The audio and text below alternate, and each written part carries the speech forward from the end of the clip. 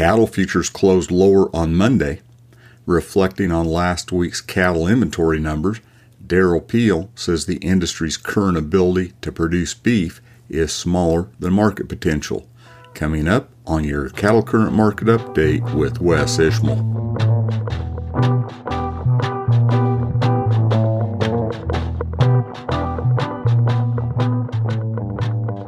Howdy to all. This is Wes Ishmael with your Cattle Current Market Update for Monday night and Tuesday morning, the 6th of February.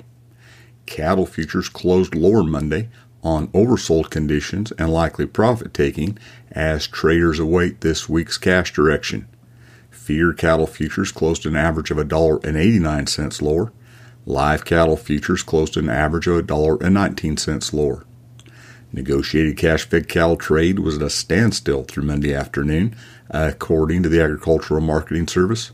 Last week, FOB live prices were $3 higher in the Texas Panhandle at $178 a hundredweight, $4 higher in Kansas at $178 to $179, $1 to $1.75 higher in Nebraska at $176 to $178.75, and steady to $5 higher in the Western Corn Belt at $177 to $179.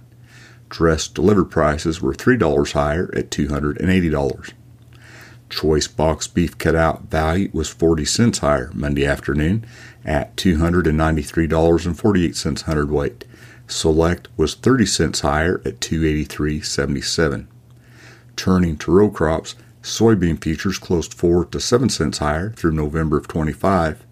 Corn futures closed mostly fractionally higher to a penny higher, and Kansas City wheat futures closed 8 to 11 cents lower. Ka-ching! More pounds, more calves, more profit. Studies show Hereford genetics increase net profit by $51 per cow per year. That's $20,000 in additional revenue for a typical 400-cow outfit. And calves sired by Hereford bulls continue to add value through the chain. A documented $30 per head in feedlot profitability. That's real money and real results. Get more ka-ching.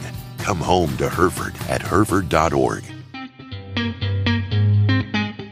Calves and feeder cattle sold $9 to $14 a hundredweight higher in the southeast last week and $5 to $10 higher in other regions, according to the Agricultural Marketing Service. The CME feeder cattle index was $5.33 higher week to week on Friday at $239.48. Calves and feeder cattle traded mainly higher at the weekly Monday auctions monitored by Cattle Current. Through mid-session, feeder steers were selling steady to $4 lower at Joplin Regional Stockyards in Missouri, where there were an estimated 15,000 head on offer. Feeder heifers there were trading steady to $5 higher. Also through mid-session, feeder steers and calves were selling steady to $4 higher at Oklahoma National Stockyards, with an estimated 12,000 head on offer. Feeder heifers were trading $5 to $10 higher, and heifer calves were selling $1 to $5 higher. Steers weighing 550 to 700 pounds sold mostly $4 to $7 higher at Sioux Falls Regional in South Dakota.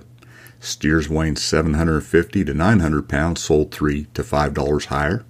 Heifers weighing 500 to 650 pounds sold mostly $5 to $8 higher, and heifers weighing 700 to 750 sold $5 to $7 lower. There were 5,720 head on offer. At Russell Livestock Auction in Iowa, steers sold mostly $2 to $8 higher.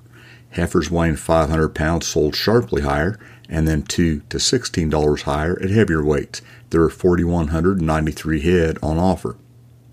Turning to weekly auction summaries in the southeast, feeder steers and heifers sold $5 to $10 higher, with instances of sharply higher in Kentucky.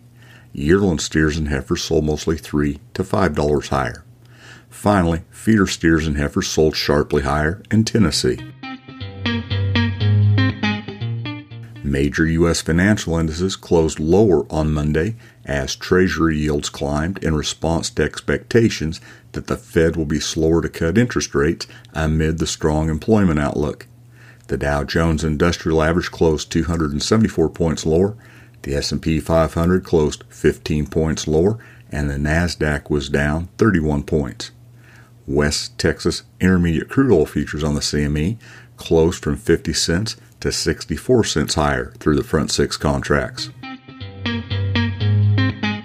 All cattle and calves in the U.S. inventory at the beginning of this year of 87.15 million head was the least since 1951, according to Darrell Peel, Extension Livestock Marketing Specialist at Oklahoma State University. He lends historical perspective of last week's USDA cattle report in his weekly market comments. The January 1st beef cow inventory of 28.2 million head was 3.47 million head less, or 10.9% less than the cyclical peak in 2019. Peel says that's the smallest beef cow herd since 1961.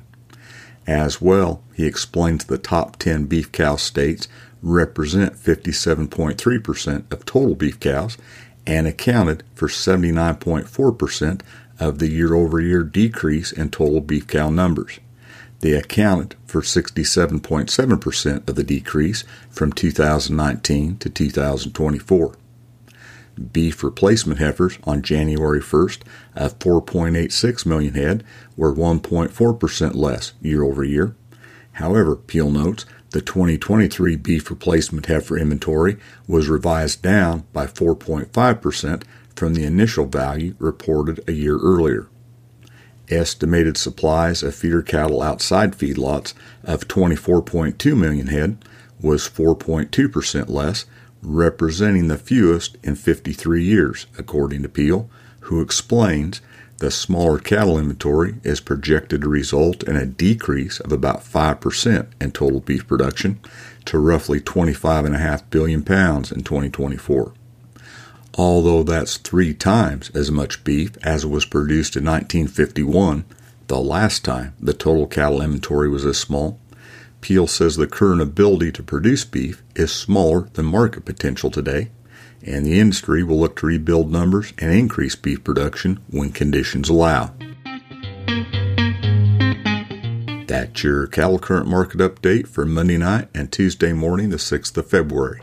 This is Wes Ishmael. Thanks for listening.